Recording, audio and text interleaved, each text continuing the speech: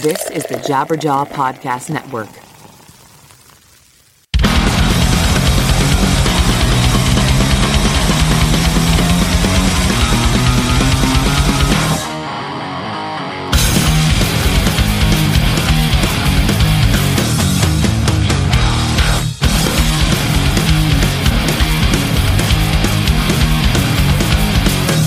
Hello, everybody. Welcome to yet another episode of Lead Singer Syndrome, a podcast where I, your host, Shane Told, speak to other lead singers about what it's like to be the frontman or frontwoman of a professional band. And today we have one of the best. I was about to call him a hardcore legend, but he's still so current. He's still so active in everything he's doing with Hatebreed, with his podcast, The Jasta Show, with his solo stuff, with his clothing line, with his record company, all the stuff he's doing. It's hard to call him a legend when he's still killing it.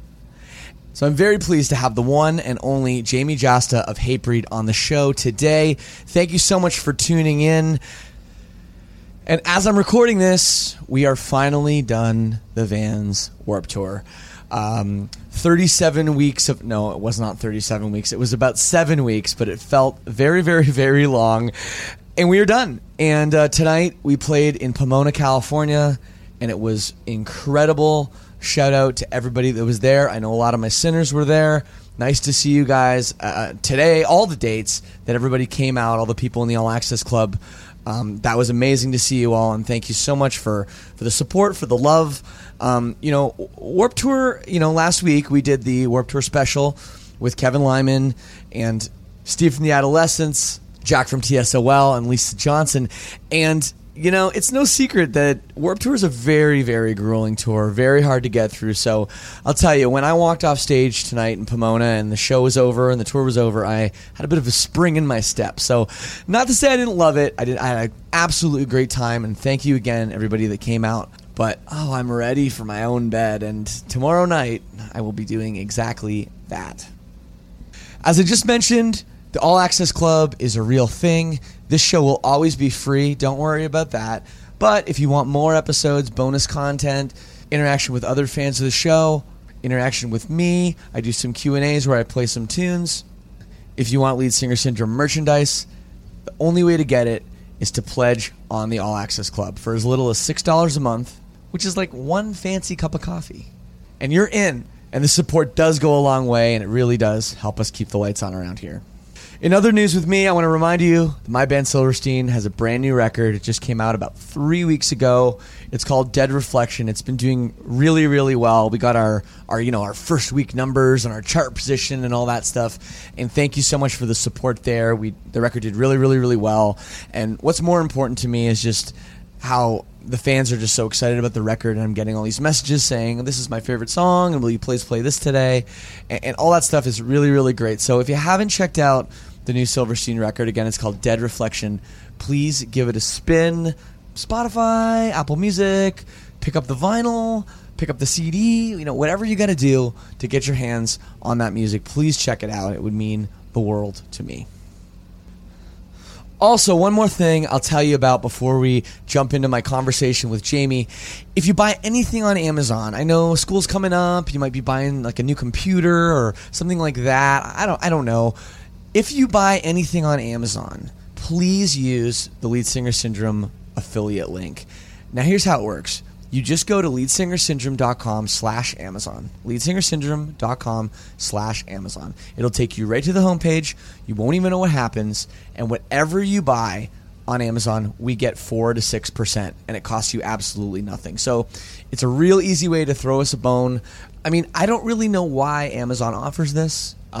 But hey, I guess they're making business. It's a little commission or something. So it's a very nice thing, and it really, again, is a great way to support this podcast and keeping it coming all up in you every Monday or sometimes Tuesday. Mostly Tuesday. Anyways, let's jump into it with the one and only and the singer of one of my favorite hardcore bands, Jamey Jasta of Hatebreed. Destroy everything! Destroy everything! Destroy everything! Obliterate what makes us one! Destroy everything!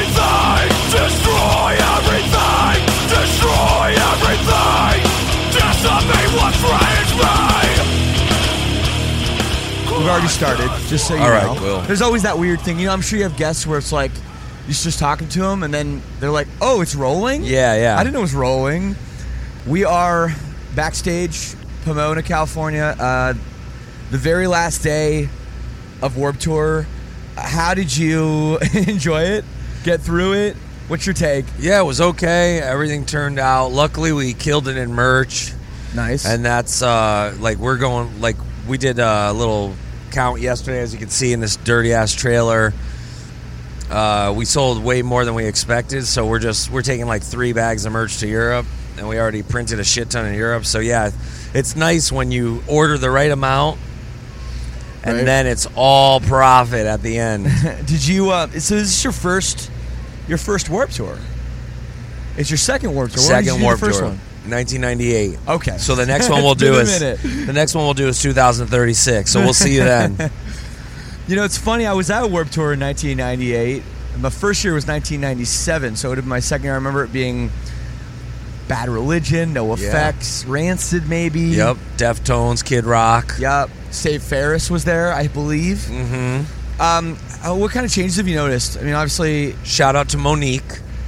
Big shout out to Monique. Where's Momo? Where's Momo? She's always around. Yeah. She's always around. If she does walk by, we're definitely going to get her to do a couple minutes. If we see anybody, we'll get them to chime in. But no, dude. So I mean, obviously, it's been 20 years. Your band's in a different place. Was it what you expected it was going to be? No. It was smaller turnouts. More.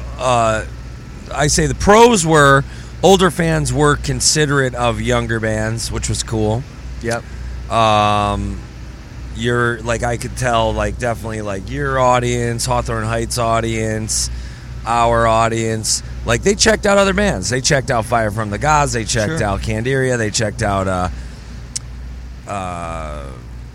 Trophy Eyes. They checked out who else? Silent Planet. There was middle of the road kind of bands, bands that were kind of heavy, kind of not heavy, and I like when those fans of each of the fans of the lighter and the fans of the heavier, they will check out the middle of the road bands. But for you as a dude, that's been surrounded himself with heavy music for a long, long time, this is a different tour for you. You don't get to see. You talk about Trophy Eyes or Hawthorne Heights. I mean, they're a little bit heavier, but you might do a festival with them. But in terms of doing a long-term thing, seeing these bands day in, day out, was it different for you seeing fans kind of vibe with this shit? I mean, you checked out Silverstein the other day, and we were like, you guys are kind of heavy. Is it opening up your eyes to some new stuff? Yeah, for sure. I mean, I booked a lot of those tours, and I booked a lot of those bands when I was a promoter. The Saves the Days and the Newfound Glory. So I was always kind of Piebald, the Juliana Theory. I booked a lot of those bands. Right. So I was always kind of aware of those bands and aware of that scene. But there was such a faster turnover in that scene where kids would leave and then after 2 years, whereas with hardcore they leave about after 3 years. But now you see everybody. Is that the research you've done? Yeah. But now you see that everybody comes back and nostalgia is strong. Yeah. And I felt like one of those bands was kind of missing from this tour. I know Kevin was trying to get All Time Low, they're the ultimate one of those bands, right? Yeah. So that would have been great to bring that younger audience in, and then that pop punk audience. That there's a lot of people that they like AFI, they like Newfound Glory, but they also like Hatebreed and they like the Acacia Strain bands. There is crossover there. Yeah, as more than people think. But seeing those bands day in and day out on this tour, I hope it gives me hope. I hope that those bands and their fans, they don't turn over as rapidly as they did back in the day. I hope that the bands stay supportive of these bands because they're great bands and they deserve the support. You do see a lot of this I was into Amur in 2005 or I was into this band in 2007, and it's I don't get it. When I'm a fan, I'm a fan. I love Creator. There was a point in the mid-'90s where Creator did Endorama. They had a couple sidesteps, but I was they'll come back, and they did. In the last 5 fucking Creator albums are face rippers. They're classics. And, we'll leave and we'll play next Sunday. We'll play with Creator, and they're going on right before Ghost, and we go on right before Creator. So we're Nice. and the show sold out, 80,000 people. So we're right in that top 3, and that's why. That's because fans stuck around. Yeah. But the newer band, like Ghost, has the excitement of the newer fans, and we get to benefit from that as well. So we want to support Ghost because Ghost, and that's what I mean. It's like it's a cyclical power. It's like we don't have a career without the fans, but the fans also don't have a lot of songs and albums they love without us. And that's what I look at, like with Creator. If I didn't have Creator, I love that band. Like, I'll go fucking... You were talking about them the other day. Yeah, that's one of my favorite bands. Phantom Antichrist, fucking... Listen to Suicide Terrorist. Hard. Great song, great riff. It's pretty recent, too. And so I realized that if I didn't buy those albums, buy those shirts, I might not have gotten the record that I fucking love, that I jam still almost... every other day. That's the thing. Well, you talk about turnover in the scene. You talk about, like, the old music. I mean, it's so different now. And I want to ask you this question because it's probably something you can relate to. When you're a kid, and your band gets signed to Victory Records, all those bands, all those hardcore bands, pretty much you'd put out a record, maybe 2, go on a couple tours, see some cool shit you never got to see, and you'd break up, and you'd get on with real life. And here we are. I mean, what's Hatebreed? Over 20 years now. Yeah. 25 years approaching? Yeah. When did you start? What year? Well, Wayne says 93. I thought it was 94. Okay. I guess it's end of 93, early 94. So, regardless, you're still here. And that's not something that happened. I can think of bands from that era that had been around a long time, like, Sick of It All maybe had been, but not like 25 years at that point when you started. So how strange is it when you wake up and you go, I mean, you never thought you'd be here, right?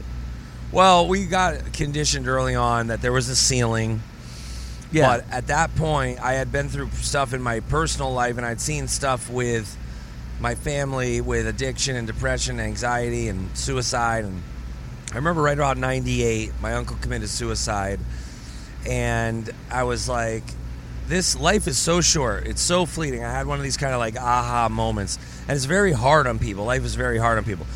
So when you're in this weird sort of like counterculture movement and people are, going there because they want an escape from everyday reality, but then you see that there's like more rules and more sort of strict ceilings and limitations being put on everybody, you go, wait, this is like emulating outside society. This is weird. Right. So I was like, well, we need to kind of like rebel against that. So then we needed to kind of be different from all those people and bands in that scene because it was very limiting. And we got a lot of flack for that. Of but course. It worked in our favor because I was told this band only sold this amount of records, so you'll be lucky if you sell half that. I was told this band only sells at these sides. And these were bands that were my favorite bands, and so it was crushing to me when they would go, we don't believe that you'll ever be bigger than this. And so as we kind of like shattered each ceiling and still continue to do that to this day, some people it's a bitter thing for some, even some younger bands too. It's funny to see, like, on this tour, they'll come over and they can't believe the reaction that we get. And it's like, well, what did you expect? We don't have the same fucking ceiling and closed-minded sort of thing that your little scenes have, all these little sub-genre scenes. They're very limiting and they're very mean to each other, and the bands don't want to help each other. And I know I'm generalizing, but we saw that. It goes in cycles. Yeah, bullshit and we with saw that. that. We saw that, when we would reach out to bands, to do split 7 inches or to do shows or to do tours, and you'd get this like very sort of uppity kind of reaction, and I would go, well, and those are the type of people that they're the first to break up and the first to fail. It's the people that believe in abundance, that believe in the power of positive thinking, and that when you do good, my father used to always tell me, when you do good for somebody, it'll come back tenfold. So like if I booked a show on 2 days notice or 3 days notice and I got 40 of my friends to show up, a lot of the times that band that set up that show, they would have us come play their town in exchange, and it would be a great show. And so that was, we just try to connect with those types of people, the people that weren't in that sort of small town mindset or small regional mindset where it's like, we can't do this. And hey, let's be honest, all those tours that a lot of the cool guy bands turned down, the Slipknots and the Deftones and the Danzigs, all those tours that they were worried, the Motorhead tour, we got those tours because other bands turned those tours down. And then we turned those tours into a shitload of record sales, a shitload of merchandise sales, and then we reinvested in the band. And new fans, you know? I mean, like, when I was in high school or whatever I was, I'm not that much younger than you, I guess. I'm 36, but, you know, Hatebreed came out. It was a hardcore band. It was a Victory Records. It was this very niche-y kind of thing. You know, and I was compare you guys to bands like Strife and, you know, Snapcase, not sound, but on the same label in the same sort of world. Hellfest, you might play Hellfest. Yeah. You know, that kind of thing. And you say the cool guy bands, and I know some of the bands you're talking about from that era, and a lot of the bands that were in that genre, like more on the metal side of things, that ended up taking the metal tours. I don't want to say turning their back on hardcore, but just started to do the less cool metal stuff. A lot of those bands, they did fail. The hardcore community shunned them up to a point, said, oh, they're sellouts or whatever. I don't want to go see them play with, you know, Marilyn Manson or something. So what was your secret to that not having happen? Is it just your music being real? Is it your music pretty much staying, you know, like Hatebreed's been a fairly consistent sound. You have never made a record where your fans were like, what the fuck? What's your take on that? Or is it too hard for you on the inside? Well, I think having the balance of doing like the bigger tours where you do the higher door price and you have the higher merchandise price, but then going back and then doing the package tours that are more for the niche audience and doing the venues that the niche audience enjoyed. Because there was a good time, like I would say a good 5 years from 1999 to 2004, where people, where the message boards were just starting to happen and people were doing sort of less snail mail and more sort of getting on the computer, and we were like mapping out routings and we were, you know, comparing offers, and we were getting more pro with it, where we were able to like say, okay, we could be pro and do the big stuff, but then we can be DIY and have a balance. And I think that people appreciated that. So like if you would do, say, Pittsburgh Ozfest, and that was a higher door price, or we'd go back through Pittsburgh with, say, like a Danzig or a Sepultura, but then we could go do the DIY sort of club or bar or pub or VFW show with a lower door price, lower ticket price. So they had both options. Right. I think creating options that were fan-friendly helped us. But, I mean, we definitely had a lot of backlash, and we had a lot of turnover. I mean, I have people on this tour come out that were like, I haven't seen or even heard of, you know, checked on the band in years. I'm a lawyer now. I'm a doctor now, things like that. So people move on, too, so you have to also regenerate the fan base. A big part of us regenerating and getting the younger generation was doing this Five Finger Death Punch tour in 2012. Yeah. Doing the we always have like these 3-year kind of bursts of where we get reinvigorated with that new energy and new fans. This was a good opportunity. Also, Slipknot tour in 2015 was really big for us. But also those Slipknot tours in the early days too, because a lot of the bands that they wanted to take out that turned those tours down, they're all gone. All those bands are broken up, and we took those tours and really compounded those fans, and then that really helped our club and theater shows. No, definitely. And I always the thing I never really hear you talk about that much, and you probably haven't in years that much, but hosting Headbangers Ball on MTV, I always thought, again, coming from like Hatebreed, Victory Records band, my band was on Victory Records for 4 albums, you know, I was like, it's just so crazy to me that this hardcore kid is on this MTV platform. You know? Yeah. Well, that was so crazy. And do you think that did a lot for your career? Well, I think in the early days, it really got me a lot of great opportunities, and in the early days, there wasn't a lot of happy endings in hardcore. We saw a lot of deaths. We saw a lot of people go to jail. We saw a lot of people get hooked on drugs. A lot of bands break up. So I was always trying to think of that backup plan. Right. But then it was cool after we beat the sophomore jinx my backup plan was Headbangers Ball and go into broadcasting. I did get like a crash course in Connecticut School of Broadcasting because I always felt like, seeing fans turn their back on the bands. I saw bands turn their back on Biohazard, turn their back on Life of Agony, turn their back on Carnivore, turn their back on Sick of It All, turn their back on Snapcase, on Earth Crisis. I remember when Slither came out, all the fans turning their back on Earth Crisis. So there's a lot of examples of where you go, well, that's eventually going to happen to us. But we also learned from certain bands' mistakes where we would go, well, hey, I mean, we have a really tight relationship with our fans. I mean, we have thousands and thousands. I mean, at that point, 2003, we had a collection of like 3,000 fucking people with Hatebreed logos and lyrics and tattoos, and we're like, we have this really deep connection with our fans. They really bond with the music, and it's bigger than us. Yeah. So if I go and do a TV show, it doesn't diminish what the music does for somebody in their personal time on their own. They realize it shouldn't do that, right? But sometimes people are fickle. So, very fickle. So that, but then when I'm peppering in, I'm going to the programmers. Hey, play some Sick of It All, play some Napalm, play some Cannibal, play Sworn Enemy, play Agnostic Front. So we were able to pepper in a lot of those videos where then fans were super jazzed, like really, really psyched when you'd get those videos played. Yeah.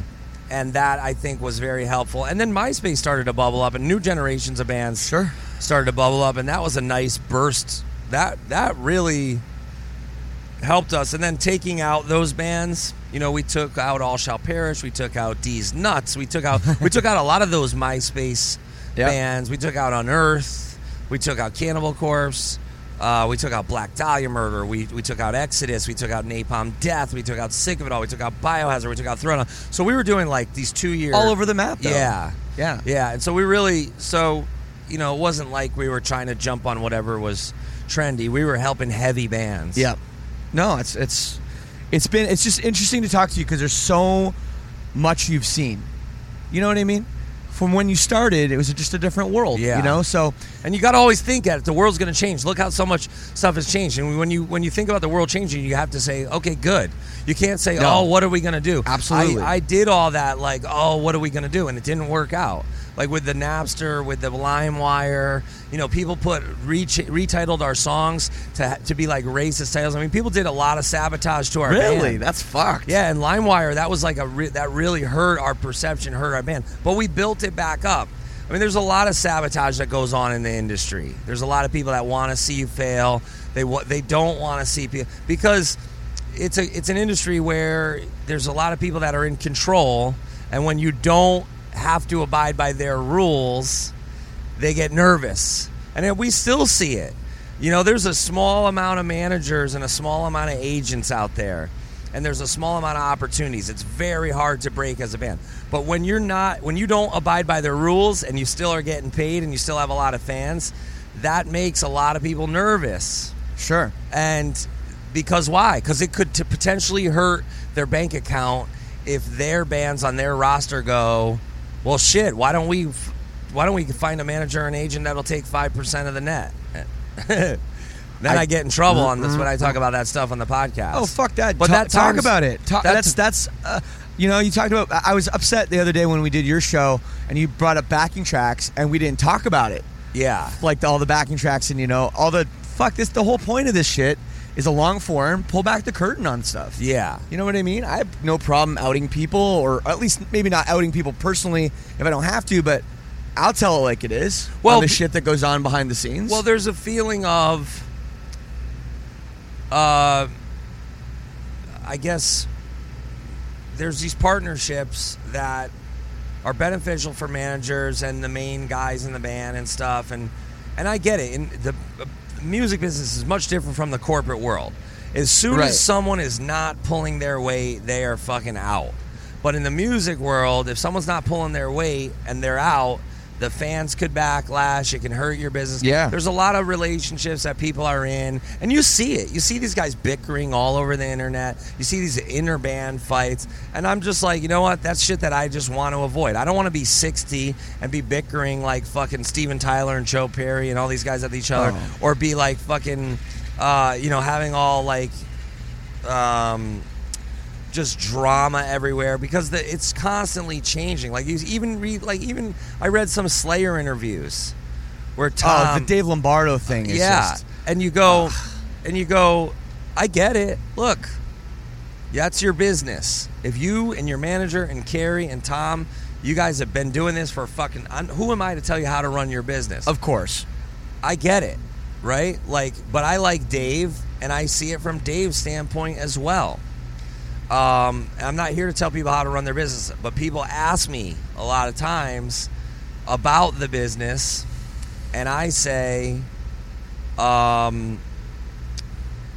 you have to learn. You learn new things, and you have to adapt and overcome with the way the changes are. Slayer can't run their band like they did in 1985. Right. They can't. And also, what they're doing now is anymore. still successful. It is very successful, and they still put out some half decent records. I agree. They come out and open with Repentless, and it gets a real pop, and the audience likes it, and that's a brand new song. But those guys need to realize that, again, it's not the way it was, and it's hard. You can't. It's like, you can't teach it an old dog new tricks. But I do a lot of the stuff that they do. I copy a lot of their business tactics. I mean, look at that Mayhem that flopped. Right. All right. They were on that. It didn't hurt them in the long run. I don't believe that it hurt their brand or their perception. Just like everybody talking about how this Warped Tour is down in attendance. I don't think they're saying it's a flop, because there were shows that were really well attended. Yeah. Like today, and like Detroit and Chicago and Hartford. There were a lot of shows that did really well. Jersey. Here's the difference in my take on Warped Tour. Well, we're going in a lot of different directions, but yes, the attendance was low. But there was no band. There was no all-time low. Right. There was no big band. They're like, no all right, day to that remember. band's worth 4,000 tickets. Right. Because you could just add 4,000 kids in here. Right. And pay one band to sell 4,000 extra tickets and pay them whatever, and that's fine. Yeah. They didn't do that. Right. And we talked about this with Kevin. If anybody thinks this is stuff that we don't say directly to Kevin, I did. Kevin's been on my show, and Kevin's been on your show. Yeah. So, and we're not here to tell him how to do we're not here to tell anybody how to do their business. We're just commenting on it, and it's our opinions. And I think they put together a great lineup. Yeah. The bands were great. Some of my favorite bands I've seen in years. My shit, new shit.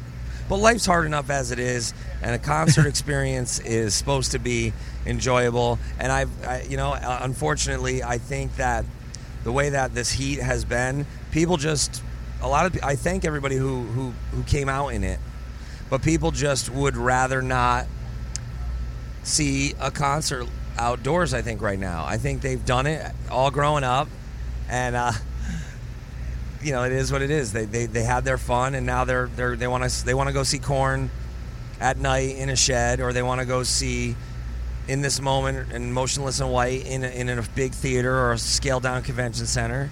And what's the other one that they've been going to? Slayer, Lamb of God in a nice air conditioned big club or whatever. Right. Rise Against Deftones are out right now. Right. There's a lot of shows that are more appealing to other people, and I get it, man. The fans, it's no different than fucking Walmart. I'm not a big fan of Walmart, but you know what? I go in, I get my fucking vegan yogurt. And why? Why? Because it makes them money.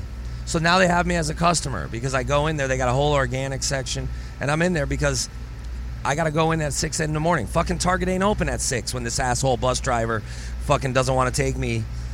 He goes, well, Target ain't open until fucking 9 o'clock, so I can't go then because we got to be here at 8. Right. So I go to fucking Walmart and I get my stupid shit, and that's why I'm a customer. So that you have to make it easy for people. Do you get what I'm saying? I do get what you're saying. And unfortunately, this ain't Walmart. They didn't make it easy. They made it very hard.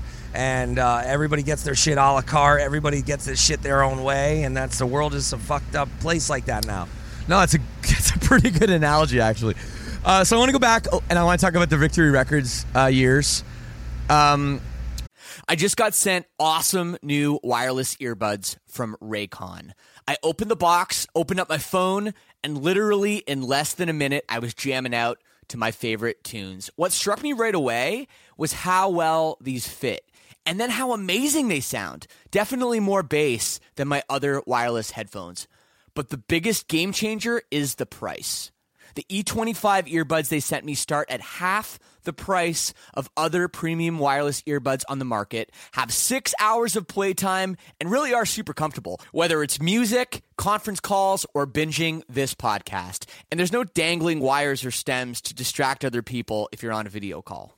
The company was co-founded by Ray J, and celebrities like Snoop Dogg, Mike Tyson, and Melissa Etheridge are just a few people obsessed with Raycons. Whether you're working from home or working on your fitness, you want what you're listening to be what you're listening to, not the other distractions from the room. Everyone needs a great pair of wireless earbuds, but before you drop hundreds of dollars on a pair, check out wireless earbuds from Raycon. Now's the time to get the latest and greatest from Raycon. Get 15% off your order at buyraycon.com/LSS. That's BUYRAYCON.com/LSS for 15% off Raycon wireless earbuds. Buyraycon.com/LSS. If you're in tech, you've been there before. Feeling the pain of hiring a freelancer or new employee for design or development, only to find out months later that it's not a fit. And those types of mistakes aren't cheap.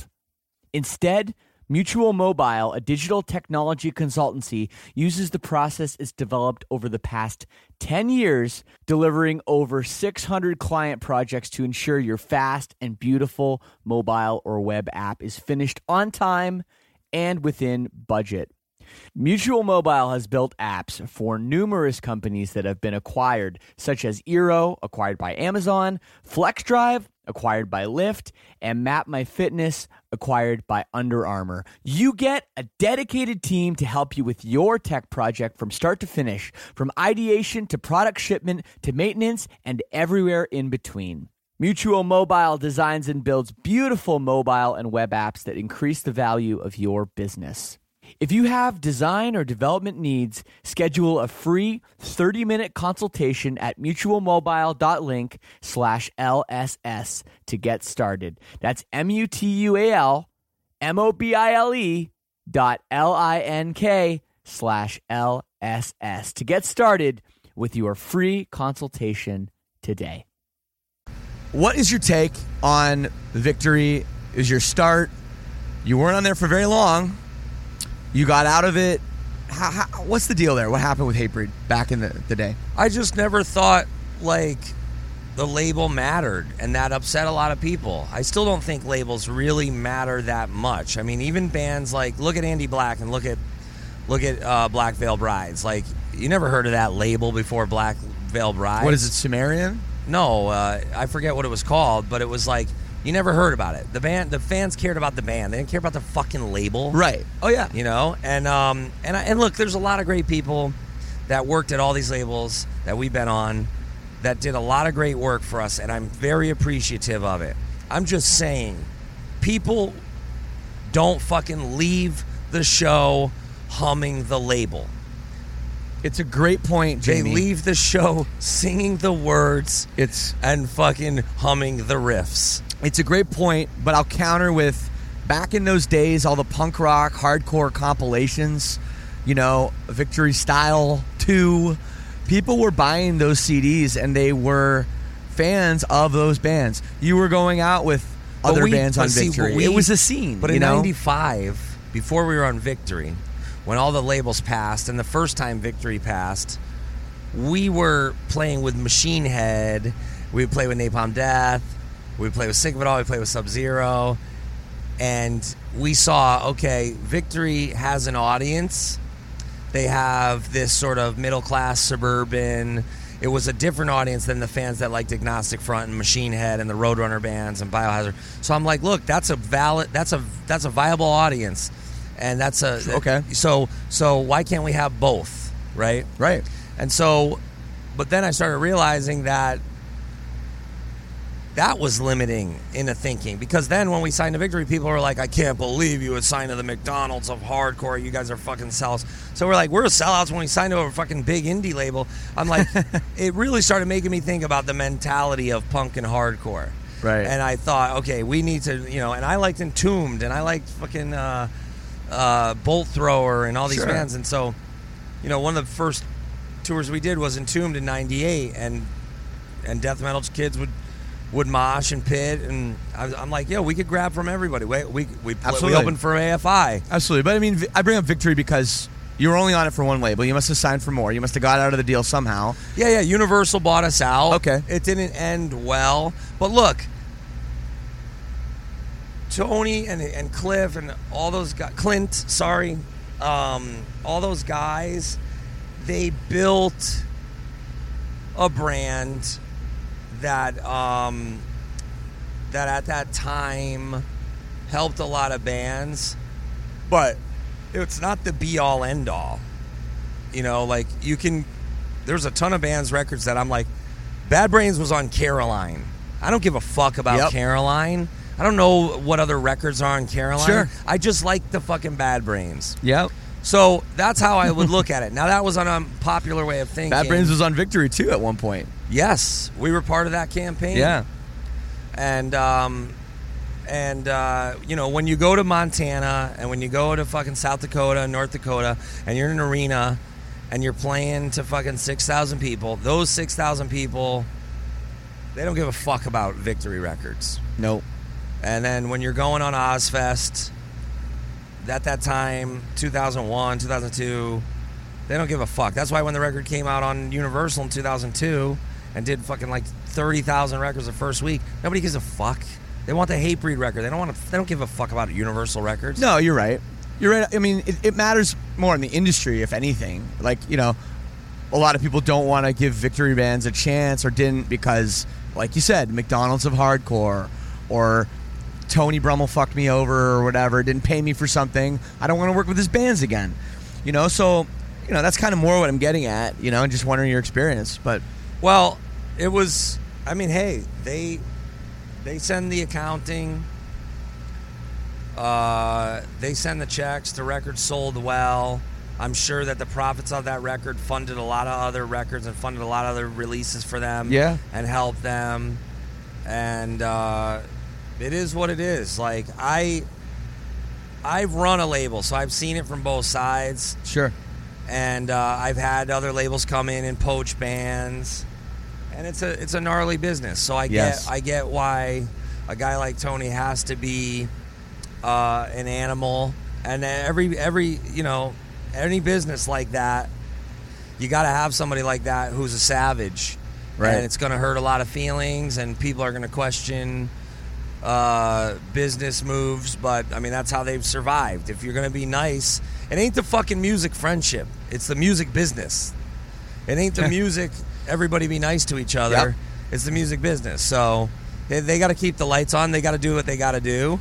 And if you sign a band to aggressive deals that are beneficial to the label, Right. that's how every business is. Dairy Queen ain't fucking giving the girl serving the fucking ice cream equity in the fucking company, and nobody's complaining about that. So, I mean, I see it from both sides. I can't really sit here and say, hey, amend the old accounting. I'd like to, but I get that they won't, you know? Well, it's been a long time now, and then obviously we've all moved on from that chapter. But every time I have somebody that's, you know, a Victory alumni, I like to ask them about. Have you had anybody it. that said good things? Never. You were about as diplomatic as it gets. Yeah. And I've had Tony send an email to me and say, "Oh, what the fuck? This isn't true. Tell this guy it's not true. Go on the record and on your next show and say, fuck you, I paid Darkest Hour." Yeah. You know, or whatever. Yeah. So, you know, he listens to this, and, you know, I still talk to him once in a while. And do we have the best experience on Victory Records? No. Could it have been worse? Yeah. Did they sell a fuckload of records for us? Yeah. So, you know, it's one of those things. They gave us our start. They gave you your start, and here we are today. Yeah, I mean, you can't really take that away. Right, and beyond us, they put out like successful bands like Thursday and Taking Back Sunday and Day to Remember, and you know, it was a different time when we were on it. I mean, there was a point where they're fucking putting out fucking Baby Gopal and Hi-Fi and the Roadrunners and making fucking hot sauce, and no offense to people who like hot sauce, I like hot sauce. No offense to Hi-Fi or Baby Gopal. It it was just, it seemed whack to me. It didn't seem cool. Like I didn't put them on a pedestal. There were great records too. Like, you know, I loved Strife One Truth and I loved Earth Crisis Firestorm. There were great, awesome records too. But it just seemed like it was going in a different direction that wasn't our direction. And I mean, it seems pointless to talk about. It does now. But I mean, do you remember the Victory World? Victory World? What was that? They were putting out like calypso music. Right, yeah. Like that was real, right, real strange, right. You know, but hey, I mean, if that's what you like and that's what you want to do and that's what you're passionate about, absolutely. Who am I to say? I just have my own little fucking camp that I have to deal with, and that I have my own little boat that I'm trying to keep afloat. That I've been lucky enough to keep afloat for however many years. Sure.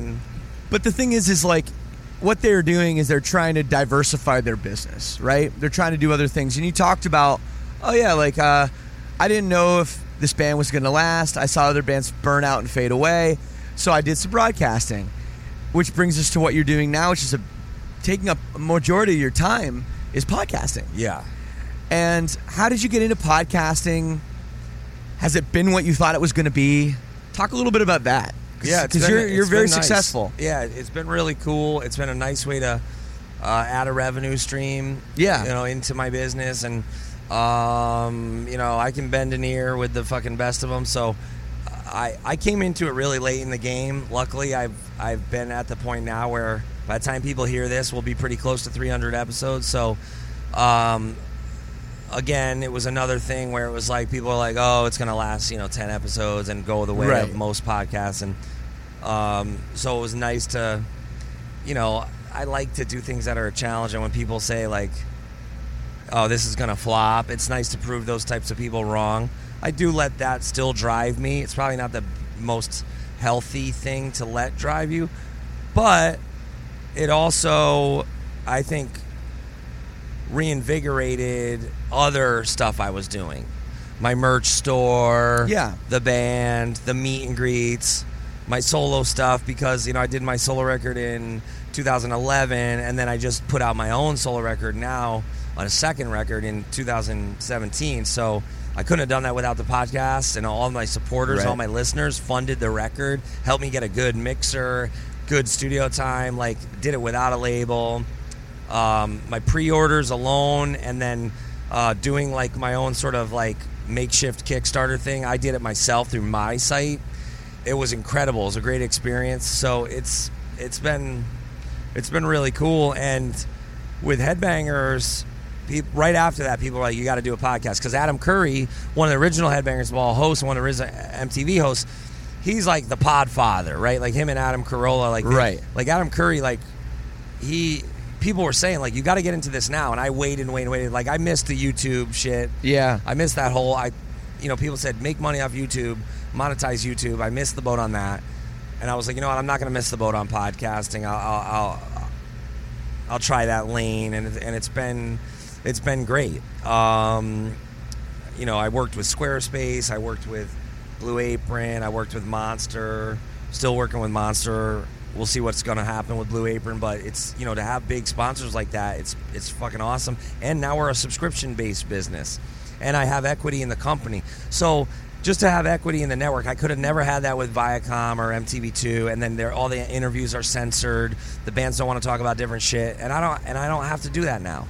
If bands don't want to talk about certain shit, then don't come on the show. I don't fucking care. I'd rather talk to you. Sure. I'd rather talk to fucking dudes that actually have something interesting to say. Well, that's what makes podcasting so great. It is for the most part uncensored. I probably won't edit this at all, really. Yeah. Like my little fuck up I just made a second ago, I leave that shit in. Yeah. And it's real, and it's raw, and it's long form, and we get to talk about things you don't hear in a MTV interview. Right. Where it's literally like, okay, whatever, 3.5 minutes, and then we're going to commercial. Right. And people are coming around to this. They're realizing that network TV is bullshit. Why is another adult telling you what type of content you can fucking hear? They realize half of the fucking editorial shit from all these magazines that we grew up listening and reading, and all these radio shows that we grew up listening to, they're realizing that we've been fed such a fucking crock of shit. And then half of these movies that, and I can't wait to see the cool content creators start to thrive, because you can go and fund your own film now, and if it's a good, unique idea, fans who are forward-thinking, smart, and supportive, they would rather give you their money than pay fucking DirecTV fucking $200 a month to have a bunch of fucking bullshit channels that are programmed by a bunch of retards that, sorry, I know retard's not a fucking politically correct term anymore, but programmed by a bunch of fucking... Jamey, leave it in. Leave it in. Programmed by a bunch of fucking assholes. Like, why are you going to watch these network TV shows that are fucking edited? The content is edited because you can't see it because of their fucking advertisers. Fuck them. Cancel DirecTV. Cancel your fucking... Like, that's why I love all this content that's out there that people are creating on their own. It's way better in a lot of cases. It is way better, you know. Guerrilla broadcasting is here. It is. You know? And wait till Guerrilla the films. radio. Wait till the films. Wait till the fucking... And the albums. There was a band, I'm going to have this band Protest the Hero on. They gave me their album on a hard drive. Very good friends of mine. Well, their album's great. And they made a fan-funded album. Yeah. And it didn't affect the creative. That's what I'm trying to say. So the fans can fund this shit, and it doesn't affect the creative. It makes the creative better.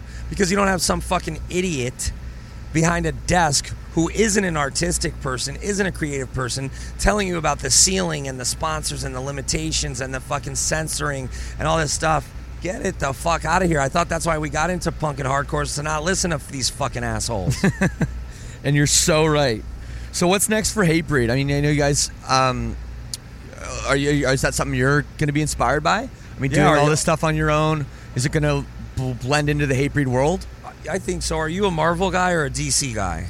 I'm a Marvel guy. All right, so you like how like Marvel's rolling out this stuff where you pretty much know, with the exception of a few schedule changes, you pretty much know what's on the slate till what, like 2023? Yeah, that's 2022. Fair. Okay, so I want to kind of mimic that model, and it's something I've been thinking about, and I actually thought this record was not going to have the life that it actually has, and now that this record's cool because, like, I wouldn't say like Divinity, but like Self-Titled, it has an opener and a closer, which I think is important to have, and that's what we'll do for the next record. You want to have at least two on that current record where you got one opener and one new closer, and that's very hard. You don't see a lot of these bands on this tour. They're not opening with a new song and closing with a new song, right? But we have those songs, so I want to do that again. Yeah. But I want to do the covers record, and I want to do re-records, and I want to do another. I want to do a live show and a documentary. So right there, that puts us to like 2022, I think it is. Wow. And so with a 5-year plan, which a lot of people do outside of the music industry, you have a lot of small businesses, a lot of people just in their personal life, they do a 5-year plan. Savings, vacation, school. You know, if you count your 5 like top values on your hand, and you go, okay, my family, my career, my finances, my creative stuff, and my dog or whatever, right? I try to do the same thing with the band, right? Yeah. So like, okay, the touring, the merch, Sure, the live show, the online stuff, whatever. Like, you try to have like right. you focus where you feel you have that energy, that where that flow is going to. So right now that flow is like, well, this record has a lot of life. Let's take these tours that are being offered. Let's take these opportunities, and then if those are all profitable, like if the next tour and the tour after the Persistence tour, if it's as profitable or more profitable than Warped was for us, we could take a year off. We could take 2 years off. But we're not gonna, because we have these opportunities to do the covers album, do the new studio album. Sure. You know, we have a 2-firm deal, which is great. So there's no haircut. It's not like when we were on Roadrunner or Universal where they could say, hey, you got to take half of what the advance is supposed to be. Is that okay? And then you got to go, well, what the fuck? We can't give you 6 songs. right. We have a 2-firm deal, so we could Right. go do a studio album, but we could go do a covers album. Cool. No, that's great. That's just funny talking to you about this and how self-aware you are of your different businesses and your planning, and it's funny because, you know, you think of hardcore bands as not really the most business savvy bands. Well, that used to be an insult. It would be like, "Oh, Hatebreed, yeah, they're okay. It's just that Jamey's a good businessman." Well, really not. If I was a good businessman, would I fucking have signed a shitty record deal or a shitty publishing deal or had fucking management deals in the past that didn't work out so great? Right. No, you learn, you go. It's like you have to have all these sort of missteps to then learn so that you can then adapt and overcome and kind of get to what I call cruising altitude.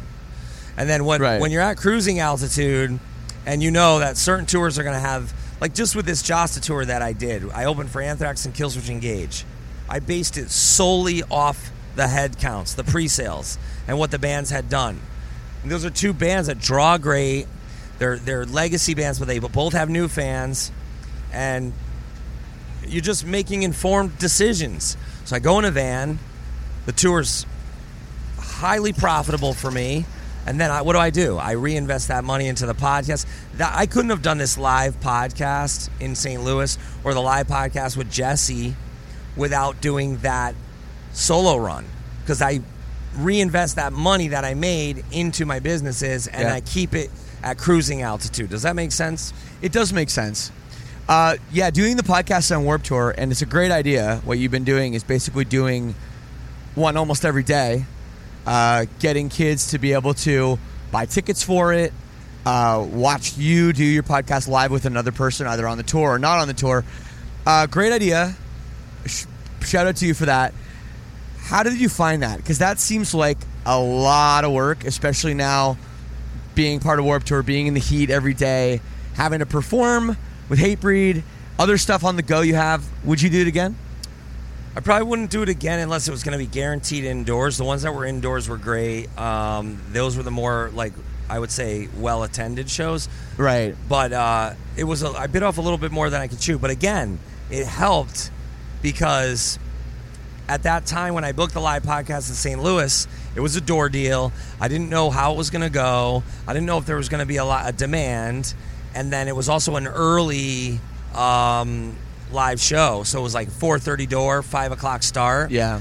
And people had already bought their tickets to see Lamb of God and Behemoth that night at the pageant. So I didn't know if there was going to be extra people with extra income to even support that. So I used my Think TEI money to book those flights. They were expensive. I had to go Houston to St. Louis, St. Louis to Las Cruces. Yeah, and not big airports. Right, and I had to book rent-a-car and I had to book hotels for 2 nights. So I did a little spreadsheet. I did a budget. Luckily, I did just over 50 people at the live podcast. The crowd was awesome, and I did a higher ticket for like the front row. They got a signed poster, right? And so I did good off and I pay my guests, like when I do a live show. So I pay Randy, I pay myself, and then my deficit for the hotels and the flights and the rent-a-car, I took out of Think TEI money. So it was a learning experience. It was a great experience. I pre-write bits, so all my pre-written bits pretty much killed because it's different from a podcast like this. It's a live show. Yes. So I like to have bits. I like to have the songs come in, and we actually had this really funny moment that people will hear when the podcast comes out that wasn't pre-planned. But as I learn and as I do them, I'll have more sort of pre-planned bits, and I couldn't have the time to do that if I wasn't making money off the podcast here. So it was kind of both. I love the shirt, by the way. Did you see Silent Planet's? That's just a straight up rip off. Yeah, and look at the back. It says, "I cried in the Silent Planet." Oh my pit. God. Yeah. I cried. Oh. Well, there's also the Hatebreed shirts too. Oh yeah. Did you see that? Kate from production. I got to get one of the Weezer ones. Someone was wearing a Weezer one where Weezer did the Hatebreed flame logo. I guess Thursday did one too. I got to get them all and start a little collection. But for those listening, Bob, shout out to Bobby. He was stage manager on our Mutant Stage North. He just walked by. It's the last day of the tour, and he just walked by with a Silent Planet Hatebreed ripoff shirt, which is pretty funny because we did one for every day of the tour. Yeah. Except Las Cruces. Sorry, Las Cruces. But we knew that no one was going to be buying merch at that show. Although, guess what? We ended up doing great. But then there's also the 4th of July show that didn't happen, where the But those shirts sold are out. somewhere. They sold out. They sold it. We sold out in Charlotte because everybody came from. I guess they let you in. Oh yeah, in Charlotte with your Wilmington ticket. Right. So yeah, I think those pretty much sold out. It's cool to have a shirt. It's like, when some team doesn't win the Super Bowl, it's like, what do they do with all those fucking hats? Right. It goes to Ghana or something. It does. My friend was there. My friend was in Ethiopia, and they had like Atlanta Falcons Super Bowl champions gear. Right. And it was I know Patriots came back and won that one, unfortunately. Sorry, Atlanta. And I'm not a Patriots fan. No, I'm a Bills fan, and I could use like 4 in a row from where they lost when they lost 4 Super Bowls in a row. I could use some merch. If anybody's got any or wants to make me a Bills World Champ shirt, I would love that. That would be hilarious. Jamey, I don't want to take up too much more of your time. I appreciate you doing this. Yeah, no problem. Last day, busy day. I have a couple fan questions that I like to throw out there, and they're usually pretty good because my listeners are very informed, as I'm sure you find yours are too. Somebody asks about how you got into sponsoring UFC fighter Chris Camozzi. Oh, yeah. Chris was, I think, originally sponsored by Good Charlotte. And I was like, I wonder how that's going to work. Like, is he going to walk out to their song? Does Good Charlotte have crossover into that world? And I was already a fan. I'd been going to UFC events. I remember I rented the fucking UFC back in the videotape days. That was like a big deal, like to rent a UFC and go watch it. And I had, seen Pride events and done the pay-per-views for Pride. And so, but I didn't think there was any crossover. I was like, this seems like more of, it's even more sort of underground than like wrestling. Like, it's even different than wrestling fans. It's a very unique fan. And then I did a walkout shirt. I forget which fighter it was for. It might have been for, I can't remember the guy's name, but I did a walkout shirt for this guy. And they sold out after one event, and it was publicized on Access TV. It wasn't even a UFC event. Okay. And so I sold the 75 shirts we made, and I was like, wow, damn, that's good. We made a little money. The guy was happy. He shouted me out in the ring. So then I said, you know what, let me try Chris Camozzi, because I guess Good Charlotte wasn't doing him anymore. And but standards and licenses or whatever that, I don't know if that department's still there at UFC. I know the lawyer's not there who hit me up. He's like, sorry, we got to cover the logos. We're going through this thing where, I don't know. I don't want to say it on the podcast because I already said it, and I got in trouble. The guy, I was on another radio show, and I said, there's this little thing at the end of emails. You got to be very careful. There's this legally binding agreement at the end of some emails that now I check every email that I get. For your eyes only kind of thing. Yes. Yeah. And so, but they covered his logo. But then at subsequent events, he was able to come out to a Jasta song. And I sponsored Shane Carwin. He was another UFC guy. When the Jasta album came out, I put the Jasta logo on the butt of his shorts. And I saw a lot of action on that on Twitter. I got a lot of pre-orders for the record. So it worked for me. I don't know if it would still work. I don't do it as much. I'm actually thinking about rebranding Hatewear. Like, notice I don't have a Hatewear tent on this because I didn't. Yeah. I think that the new generation is they're really, this new generation they've embraced censorship, and they've embraced sort of like retiring certain words and hey, there's been previous generations that have done that too. I'm not here to judge. I know when it's a bad time to be trying to promote deconstructionism. They don't understand that. Like, oh, why can't we hate racism? Why can't we hate poverty? Why can't we hate social injustice? They just want to retire the word hate. Well, unfortunately, my band's called Hatebreed, so we're not retiring it. Right. But for Hatewear, I think I don't mind. I'll change it to something else. And for Stillborn Records, that was another thing I got a lot of flack from. I still get emails. People who have a child who is stillborn, it's a fucking awful experience for them.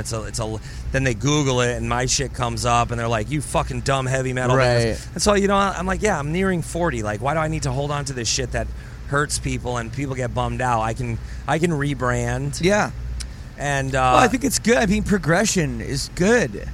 Right. Like, learning is good. Right. So I can change. So and look, just because it's a smaller bag of money doesn't mean you don't go pick it up. Okay. Yeah. Right? So I like that phrase. So shout out to Tim Bohr. He said that. And so, look, I still sell hate wear t-shirts. I have a great online business. But if I call it something different, it'll still sell. So it's like, then I won't have a 15-year-old, feminist, writing me a whole fucking novel. And because I do see it from her side. Right. And her opinion is valid, but I have to have balance. And I want to do stuff that's positive. And so if she's not seeing hate wear as a positive thing, then she's on to something, right? Right. I can't just be like, well, fuck you, you're too sensitive, and this new generation is too sensitive. They get so much of that as it is. Why don't we be supportive of them? Totally. And that actually goes right into my next fan question. Somebody asked about that whole, you were talking about how on LimeWire they're changing your names of your songs to be racist. Do you know who did that, why they did that, and how is that backlash? Like, they mentioned CNN actually talked about you guys as being a racist band. Well, it's just there's so much content out there. There's so much information out there. I don't know what's real and what's fake, and I hate to use the fake news. Yeah. But yeah, we were dealing with fake news before it was even a thing. And clicks mean money, so people will make shit up to get clicks, or people will do shit to sabotage people. It is what it is. You're never anybody who's.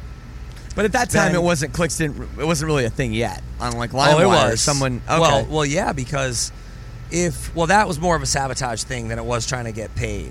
Okay. It was more trying to sabotage the band, but they did it to 9 Inch Nails. They did it to Slayer. They did it to a lot of bands, and it just creates confusion, and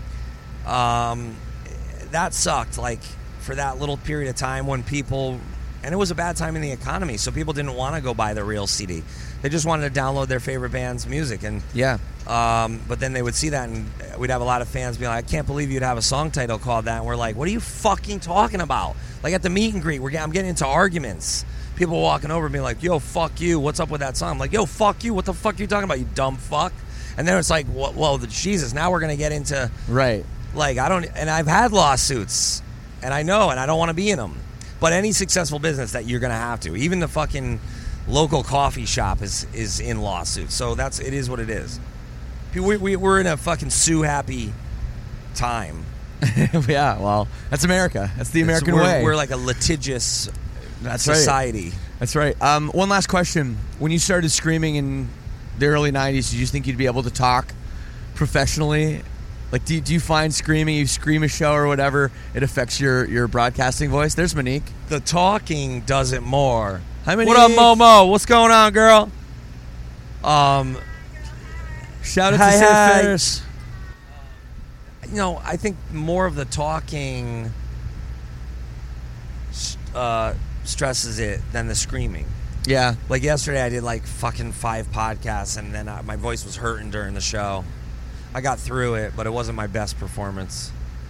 But no, I was early on. I was going to ear, nose, and throat doctors and stuff, and just keeping that because I saw like Davey from AFI have surgery.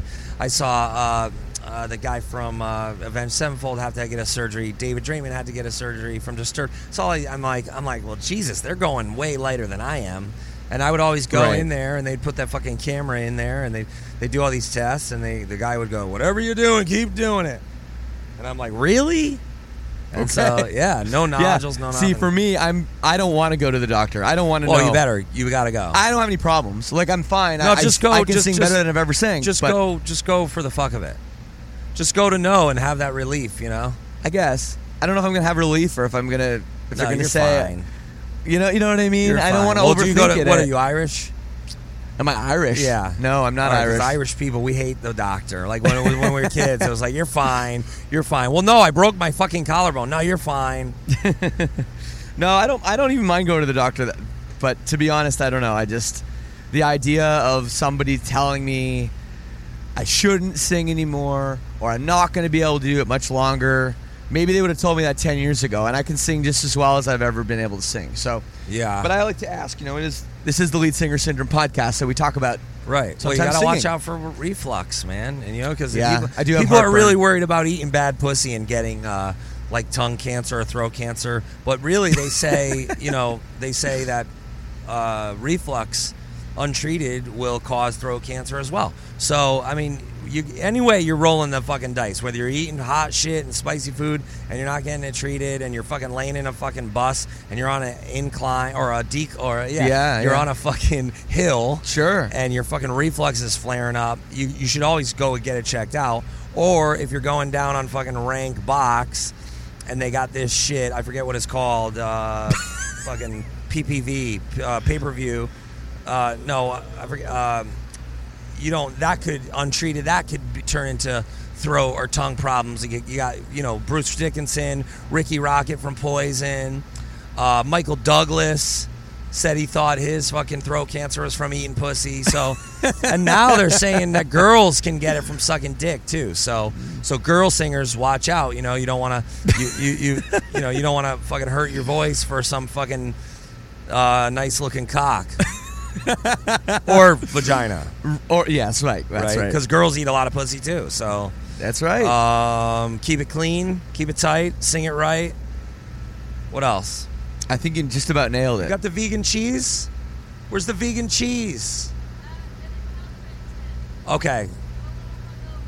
Sorry, it's okay. I'll come. You're good to go. Yeah. No, man. Well, thanks again. Yeah, Shane, good seeing you, man. Have a good rest of the summer. Absolutely. And just so people can check it out, your show is called The Jasta Show. Yep, and search it's on for it. SoundCloud.com/Jamey Jasta or on iTunes. But to access the archives, you do have to be a subscriber. And so, you'll be happy to know that, for less than 2 fancy cups of coffee per month, you can get a great, 260 plus episode archive at gasdigitalnetwork.com. Use the code JASTA, and you'll get Bruce Buffer's show, Michael Bisping's show, Big J. Okerson and Ralph Sutton have a show on there, a comedy show called SDR, which is funny as shit. Awesome. Louis J. Gomez has a show on there as well. We're signing new podcasts and stuff, so and you're supporting independent content creators. Even though we're all together now as a group, we are very independent on our own. I don't get told what to do or who to have on the show, and that's a beautiful thing. And so, yeah, I think it's you use the code, I think it's like $6 a month, so it's worth it. Cool. Awesome. Check it out, and thanks again, Jamey. Thank you, Shane. Right, appreciate it, bud. Thanks, my friend. Anytime, my pleasure. So there it is with Jamey. What a dude. That ending was cracking me up. So I want to thank Jamey so much for doing it, taking time out of his very, very busy schedule on Warped Tour. I was a guest on his show as well, so I'm sure that'll be up pretty soon. So check it out. His show, again, is called The Jasta Show. You can find it the same place you find this show, and he's doing some really, really awesome things, especially if you're into heavier music. He does a lot of cool stuff with some heavier stuff. If you like the show, I remind you, please write a review on iTunes, preferably 5 stars, and anything you can do to support, do it. I really appreciate it. If you want to get in touch, let me know how I fucked this up. Let me know how I'm doing a good job. It's real easy to. leadsingersyndrome@gmail.com. We're also on all the social media stuff. And if you really like the show, again, we do have the Lead Singer Syndrome All Access Club. The link is leadsingersyndrome.com/all access. As always, I'm going to play you a tune, and it's not an easy choice for me. I love so much stuff the Hatebreed has put out over the years, but I'm going to pick this song in particular because the breakdown at the end, to me, when I first heard it, and the production on this record is so good, the record's Perseverance, when I first heard this breakdown, I was like, oh shit. Like, it blew my mind. So here is the first track off Hatebreed's Perseverance, Proven, on Lead Singer Syndrome. Peace and love. We'll see you next week. You wanna see me fail? You won't get your chance. You wanna see me fail? You won't get your chance. You wanna see